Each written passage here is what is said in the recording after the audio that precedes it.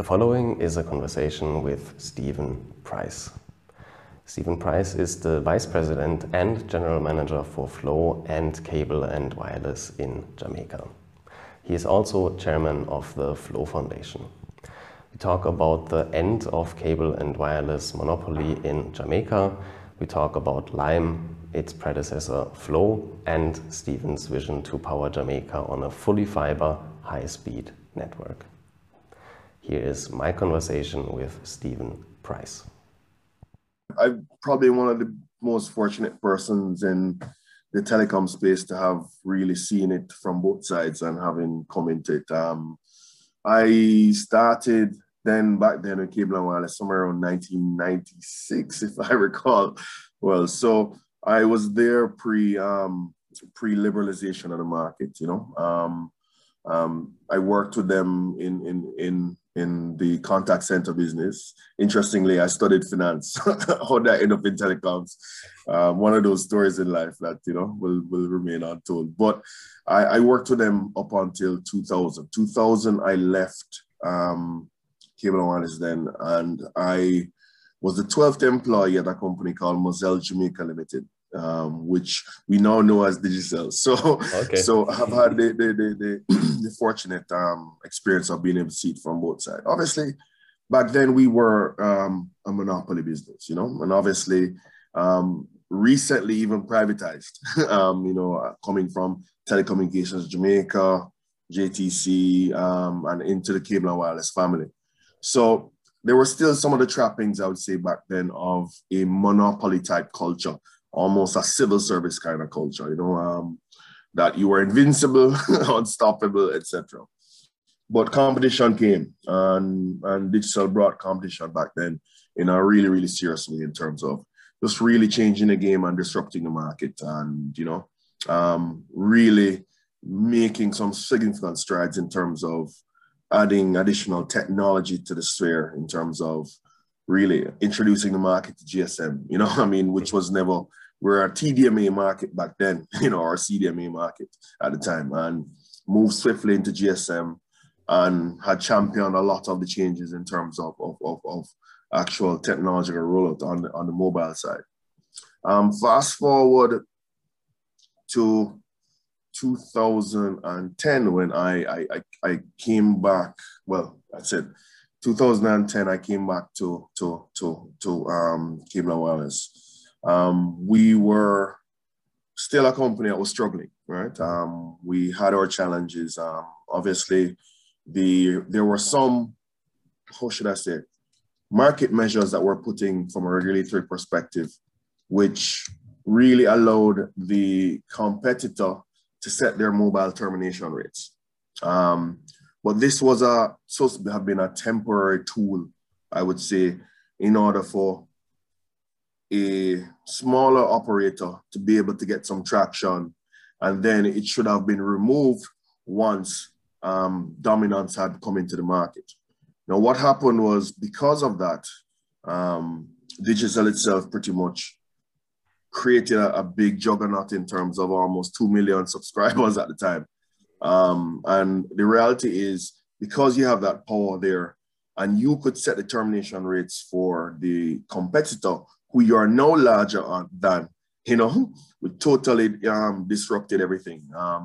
So at the time, Cable and Wireless was struggling. There was really even talk at the time of whether or not we were an actual going concern, you know.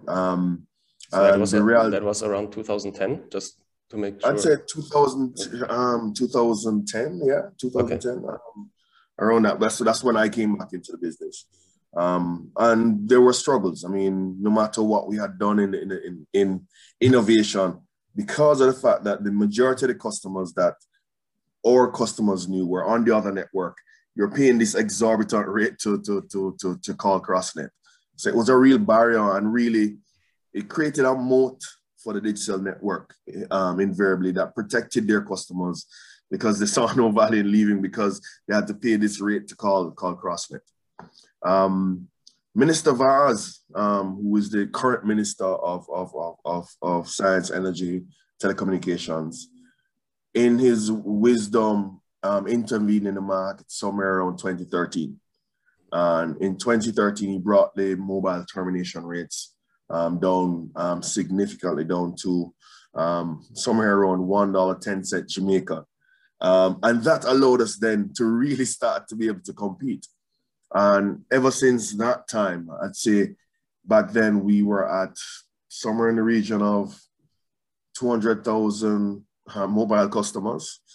Since then, we've made significant strides to the point that we're now over 1.2 million mobile subscribers in the market.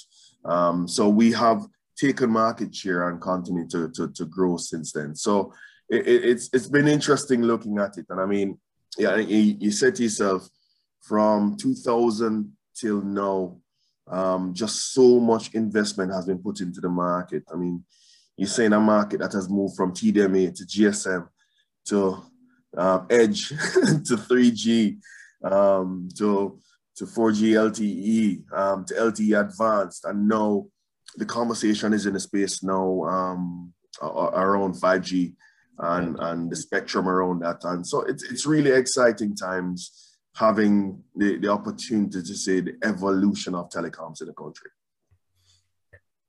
So when you, or maybe let's continue a little bit from the technology that you just mentioned. What is the, let's call it the bottleneck when it comes to broadband penetration or even mobile penetration? Because from my understanding is that still a big part of the rural areas of Jamaica still do not have reliable internet access on the one hand. Then on the other hand, Jamaica is an island. So I'm assuming the bottlenecks are somewhat the undersea cables that connect you through other countries. No, I wouldn't necessarily say that. I think the fundamental challenge, if you look at Jamaican topology itself, I mean, we are quite a mountainous, hilly kind of country itself. And I mean, in terms of how we have communities spread across the country, we are very pocketed, you know, there are pockets of towns and cities, etc., right across the country, as you know, right? But also there are some places where the cost to pass is a lot more expensive. And that's where we find ourselves, I'd say, in Jamaica. I think right now, from a technology, there are at least 700,000 homes in Jamaica who could get internet if they so desire, right? Almost 700 homes out of, let's say, an accessible, say, 850,000 homes that are actually electrified in the country. So there is coverage. Yes, some of the technology is older. There is copper technology, which is on VDSL or ADSL. There is HFC. There's actual fiber, which we've been really pushing for the past 2-3 years in terms of build out. So there is accessibility. Now, one of the key things, Simon, which is one of the main challenges in our country, is just where our GDP lands, right? Our GDP is just over 4,000 US. Right, and I'd hasten to say, and being very generous, that 50% of the population doesn't earn the average, if you understand what I mean. Yeah, that's right. So you're talking about persons living on around $12 US a day, right? And I'm giving you the benefit of using the average, you know, and that 12 US a day is going to do feed you, transport you, pay for power, pay for education, you know, all of these Roof things. Over your head. Yep. So our problem in Jamaica, I'd say particularly, is adoption, right? And affordability is quite a challenge. And this is what we've seen being replicated right across the region in terms of in Central America, in many of the Caribbean states, as we look forward to see how we can move. We know that every 10% of adoption that you get, you can move the GDP by at least almost 2%, you know? So it's something that's in the best interest of the government to see where we go. Now, where we have been embarking on as a company is we are two things. We're building new in terms of continuing to hit a lot more greenfield communities, but at the same time, we are overbuilding brownfield. all the traditionally old copper only kind of communities, we're on a real push to make sure we overbuild everything that has copper by 2024. I think we'll get there by the end of 2023, but we have been going at a clip at probably, I'd say, around 100,000. But this year, we're now at a pace of around 100,000 a year in terms of that overbuild kind of path. I think we have to future-proof the country in terms of being able to provide the necessary kind of technology and access right across the board. And I think that's what we've been doing quite a bit.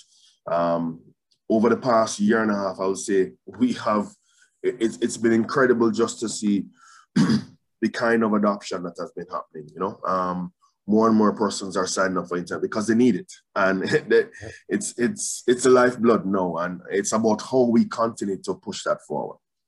What we have proposed to the government, I'd say, and it's something that's food for thought for many of the states out there, is looking at how can we really put a shock to the system to make sure that we get more and more persons online. And I think one of the best ways to do that is take an example of, let's say, even the US, the Biden emergency broadband benefit kind of program that he's rolled out with many of the operators out there.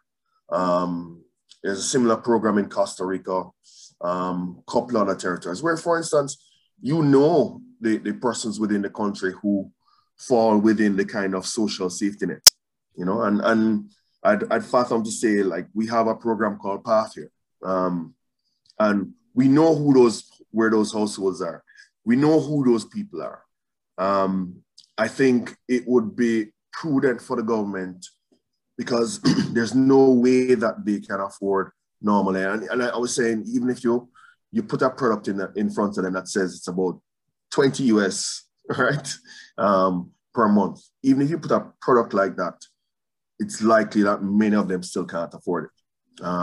So I think one of the things is, if you put a program like that in place, you will also foster investment from the telecom sector, right, in terms of reaching a lot more of those communities where the cost to pass a home is really prohibitive, because they know that, for instance, they'll get the payback and the revenue from a subsidy of sorts. And I think one of the key things, hit the first 100,000 homes. And it's not something that we're calling for as a business as Flow. It's something for the industry, all the players that are there, because that will help and incentivize the kind of rollout that you need into every nook and cranny right across the country. So did I understood you right that you said you try to replace all the copper lines with fiber over the next years? Yeah, man, we are on a path to fully complete that by 2023. Wow. We have 3 technologies in the space. We have, obviously, fiber. Anything that we built for the past 2 years has been built on fiber. We have HFC in the network still, and we have the traditional copper ADSL. So we're overbuilding all of the copper VDSL, ADSL homes over the next year, and continuing as well to go into more greenfield right across the country. That's very interesting. So I'd say by the end of 2024, we should be somewhere in the region of maybe almost 800,000 homes passed with fiber, in my belief. Wow, that's really interesting, because in Germany, we here still have, don't quote me on the numbers, but I would say 80-90% copper. And because it's so expensive to invest in fiber optics and get the coverage for the complete country, they basically still have copper. And I think they use the technology, it's called tethering. Is that right? I'm not sure about that, but basically to max out the speed that you can get from the copper lines, just from a physical standpoint. So, and they basically only rolled out fiber optics in the bigger cities where enough households are, etc. Because the investment. That's the push for us, Simon. I mean, we want to remove the older technology, and really, I mean, there's no reason why a country like Jamaica shouldn't be on gig speeds at this point, you know. And I think that's a dream for me to make sure that, for instance, we are able to deliver that kind of speed and support to the country, business as well as to the residential community. But I think it's still far-fetched if we don't have the kind of public-private partnership that we need at this point in terms of with the government in order to move this forward.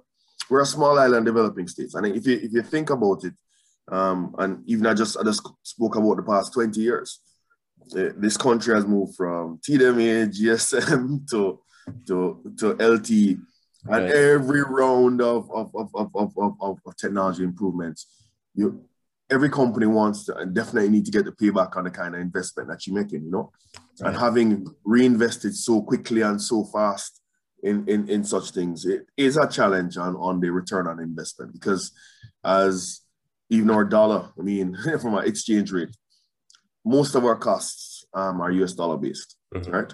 But we earn in Jamaican currency, right? So, and particularly in a period like this, in terms of the pandemic, while you'd want to recover your costs in terms of the fact that, for instance, you want to make sure that you are keeping pace with the exchange rates, you can't do that, you know? We haven't raised any tariffs in the past 2 years, you know, and I think it would be impossible to think about really doing that in the short to medium term, you know? So you have to really balance. You have to make sure you try to bring down your cost to pass a home as best as possible. Because in some communities, I mean, let's say on average, our cost to pass a home is somewhere around $180 or to $200, right? I'm just giving you as an example. In some communities, to actually roll fiber past, it could come up to as much as maybe $1,000 a home. You understand what I mean?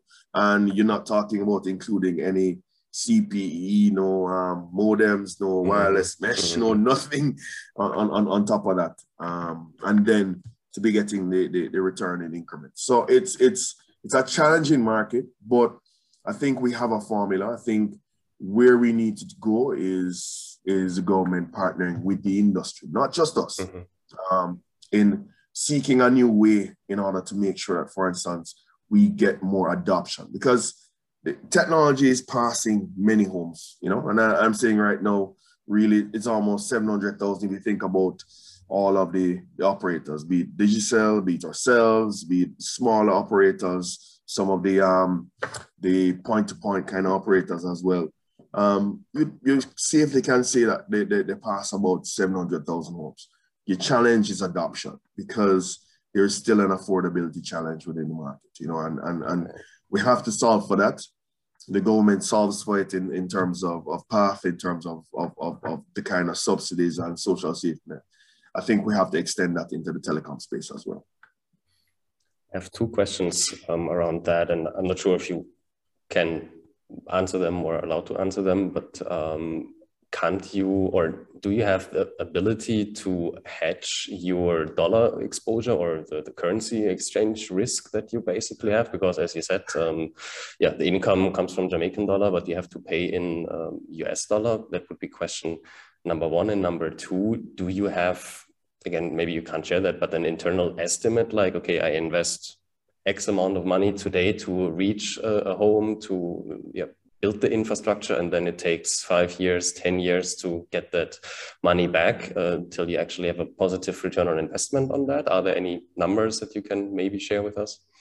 I mean, I'd say to you, let's start with the first question on hedging. I mean, obviously, any industry that like ourselves, who have so much US dollar costs, I mean, there is some amount of hedging that you do. I mean, our treasury teams are busy every single day.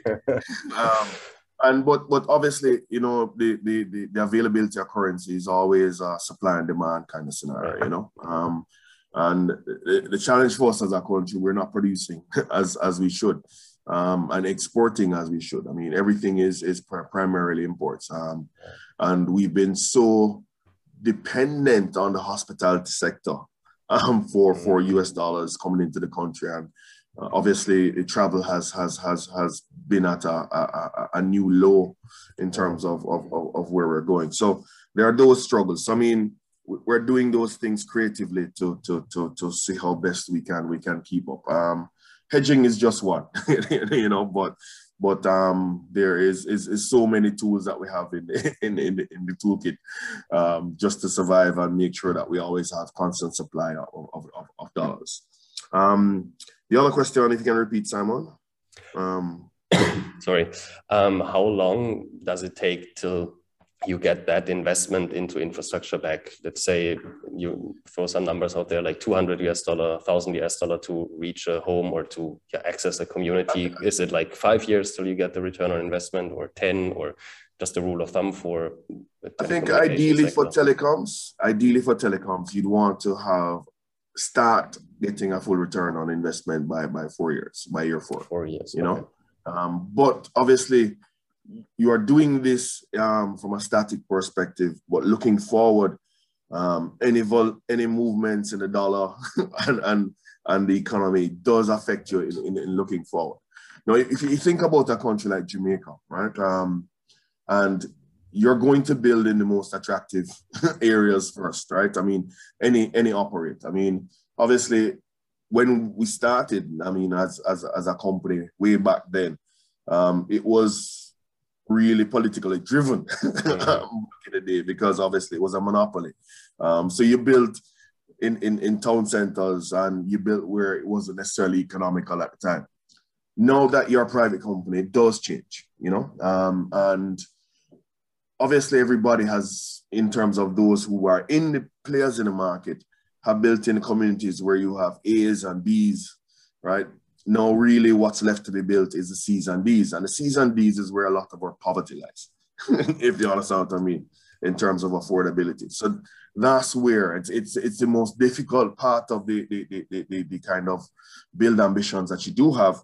But at the same time, it's where that you have to become even more creative in the kind of partnership that you want to make with the government in order to see how best we can get penetration levels up.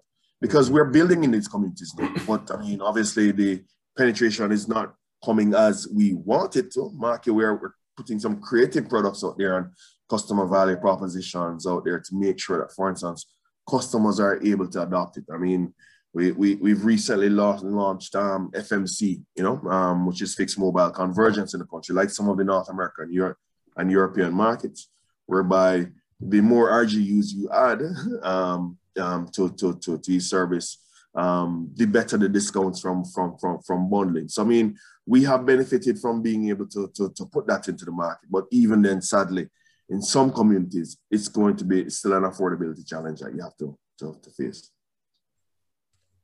Where do you see the technological future in terms of, let's say, coverage? Do you think that there will be more push in the mobile sector?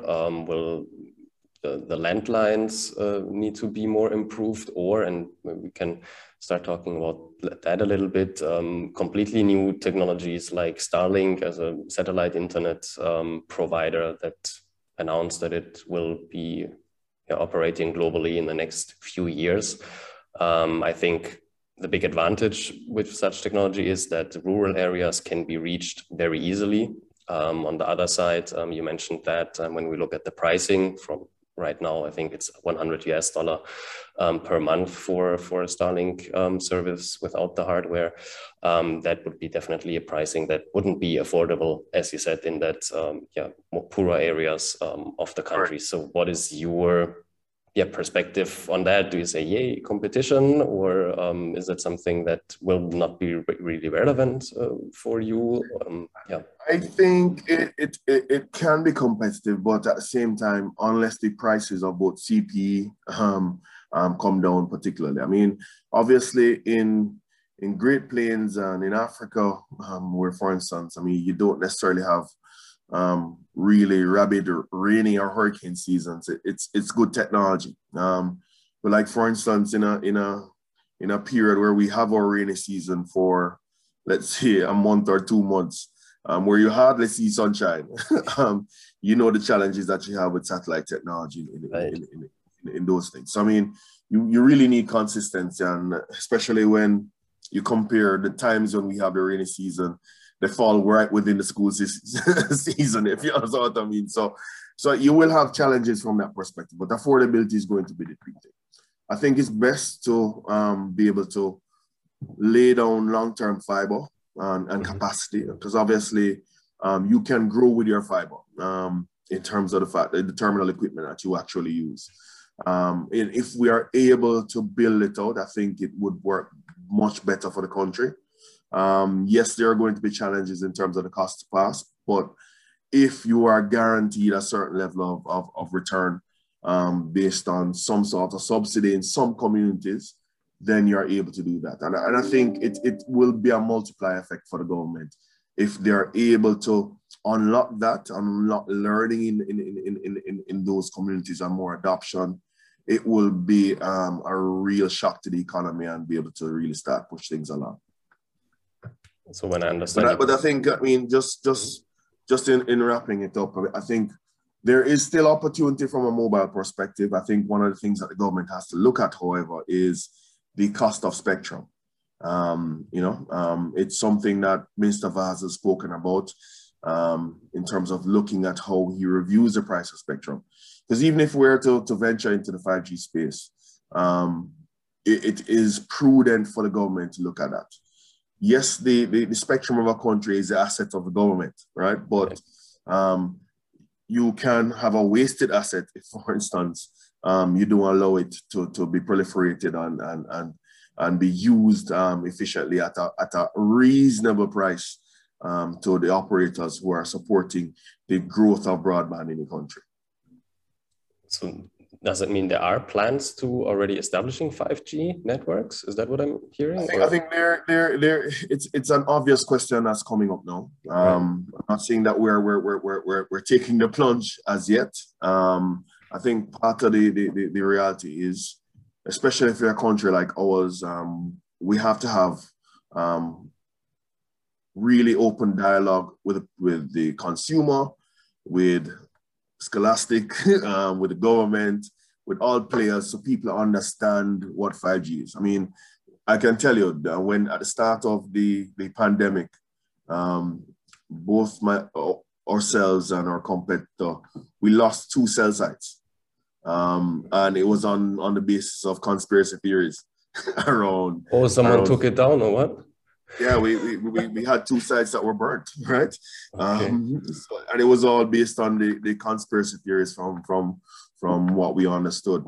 So it's a careful step that we have to take, but we have to start the discussion with dialogue. And I think that's what started already. We started with a couple of forums with the university and hoping for that dialogue to continue with the regulators, spectrum management, the OUR, those bodies in terms of how we engage on that, because it's the next evolution, and it can help, especially in terms of distributing broadband. Yes, it's a smaller footprint in terms of coverage, so which means you may potentially need more sites, but for the applications that you can use in terms of manufacturing industry, those kind of things, it's something that we need to consider carefully and make sure that we take the plunge at some point. Yeah, that's a good point that you're raising, because from my understanding from the 5G technology is that it is maybe not so much end consumer technology, but more, as you said, an industrial technology, just because you don't have the distance that you can basically gap or bridge with the towers to a device. You have super fast speed, you have super low latency, but that's the kind of major problem. So do you think from a strategic perspective, it makes sense to go in a consumer 5G network, or to focus more and say, let's establish the landline, the mobile nets, and so forth? I think it's good to have a blend, in terms of both consumer. And I think where you roll out for enterprise kind of application, it will generally benefit consumers based on them being within the territory and vicinity. There's so much things that we can think about, especially with that, for countries like ourselves. Telemedicine and remote medicine is something that's quite interesting from a 5G application, you know, right. Especially when you have limited doctors in terms of the kind of space that we operate in. Those are some of the applications. In terms of the ports, in terms of port efficiency, in terms of both seaport, airport, those things, those kind of applications. They are good applications in terms of farming. We're recently stepping into the cannabis industry in Jamaica. It's something that could support that as well. You know, so I'm not saying that we are ready for self-driving cars and those kind of things as yet, knowing where we are, right? But the fact is, there are various applications that we can think about in terms of that. Delivery, sales, those kind of things, which will be, you know, really sped up if we really put some investment there. Yeah, I agree on that. And I think, that then kind of trickles down to the end consumer when these industries get more efficient, can offer their services, products for cheaper prices, and so on. I think one of the things as well, though, I mean, obviously we've been talking about the technology and what they need to do and just how kind of public-private partnership kind of works. I think the other side of the coin as well is how we actually invest, and not just the telco industries, but just all industries right across the board in terms of how do we help this country step forward into the future. And I think, I mean, just even the conversation about digital transformation, it's not just the technology. Part of it has to be is how do we empower the Jamaicans out there in order to really start to access those new skills. We are currently going through probably, I mean, the largest digital transformation this country has ever seen, you know, and in so doing, we know what's happening out there. I mean, there are many companies out there that are thinking right now, say, I don't have all these people in my office. You know, do I need all these people? How do we make sure that we keep the Jamaican workforce relevant? You know, and I think that's one of the things that we've prided ourselves in doing in terms of trying to make sure that more and more Jamaicans participate in the digital economy. I mean, from a foundation perspective, what we've been actually doing is we have two main programs just really looking at digital inclusion. We have a Skills for the Future program where we introduce people to technology, and it's a partnership with the universities in terms of trying to get them really up to speed in terms of digital literacy. Mm-hmm. And that's been going well. And then there's another side of the coin, which we call training for professionals. And in so doing, we're trying to add additional skill sets to what the workforce has out there, you know. And right now we have over 1,500 teachers from the Jamaica Teachers Association in training to actually really skill them up and also add additional skill sets to them as they head back into the school system for September for the new school year, you know. So I think we have to do it from various points because it's not going to be just a technology journey. You know, we have to also push it seriously. I mean, we've been working with the government in terms of trying to get as many schools connected. Hopefully, we can arrive at a kind of happy medium in terms of really connecting as many schools as possible.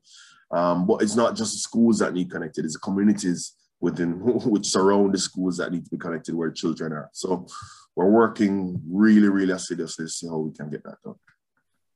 Yeah, that's interesting. I would absolutely agree that besides the technology, as you said, the digital literacy is super important. So when I understand you correctly, you cooperate with the private, with the education sector and the government in that area. Where do you put the focus on? Is it more like, okay, I educate the end consumer, I teach people coding, I teach people the technology side of things? It's a mixture of all that. I mean, some of it is really digital certification, social media, all these kind of things, actual professional certification for even menial kind of plumbing, all these kind of things, you know, just to make sure at least you bring people into the space to get the kind of level of certification and expose them to digital learning.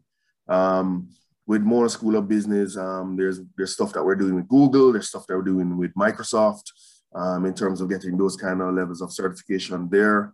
So it's a lot of things. We work also with a major partner who really pushes the thing. He actually really pushes the actual flow study kind of program that we have going right now. We are also working, I'd say, with also digital outsourcing.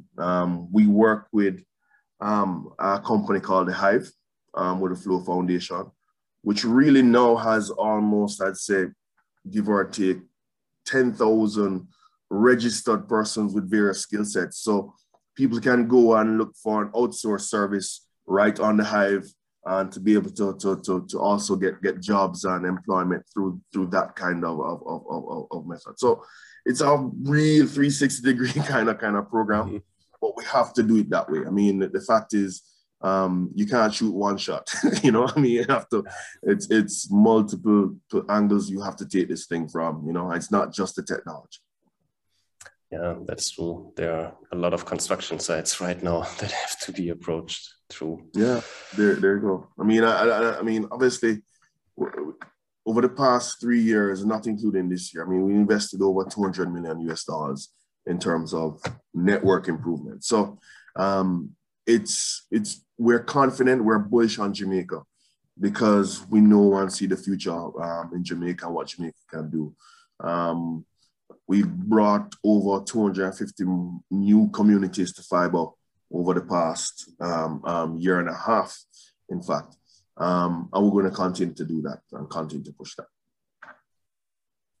All right. So where can people first find you, reach out to you when they want to talk with you more about that kind of stuff? And second question, where can people get access to these programs or learn more about the programs that you just mentioned? What would be the best starting point? Sure.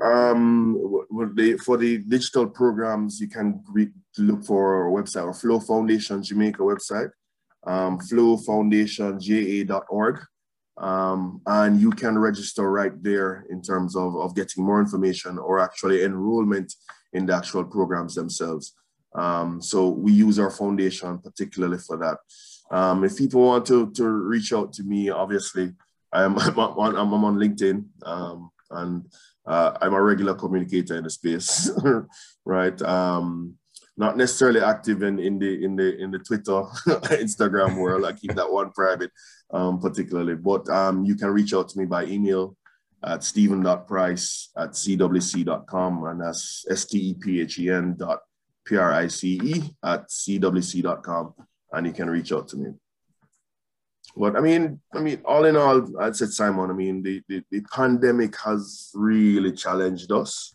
I mean, you know it. I mean, you're a global citizen, right? You've seen how it's changed us all, and I mean, it's brought out the worst in us, but at some point, it's also brought out the best in us. You know, my team has been really dedicated in terms of this period. It's one of the things I have to thank. I mean, I have to thank the Flow employees for just their diligence, their commitment. They are my heroes right now in terms of just how we operate and just how we've been able to really drive this technology and continue to build. They're building faster than they've ever built before. They're installing faster than they ever built before. And we're just going to continue to ride this. You know, it's the world is forever disrupted, but we're going to continue to invest to make sure we keep this disruption going and rebuild the economy. I think it's very important that we understand that the hospitality industry is so fragile. So we have to focus on how we can generate that income outside of hospitality and become a lot more self-reliant. So, and I think technology can help to drive that forward really in a big way, you know. And we're going to continue to play our part. Thank you for listening to this conversation with Stephen Price. I appreciate it and hope to see you next time.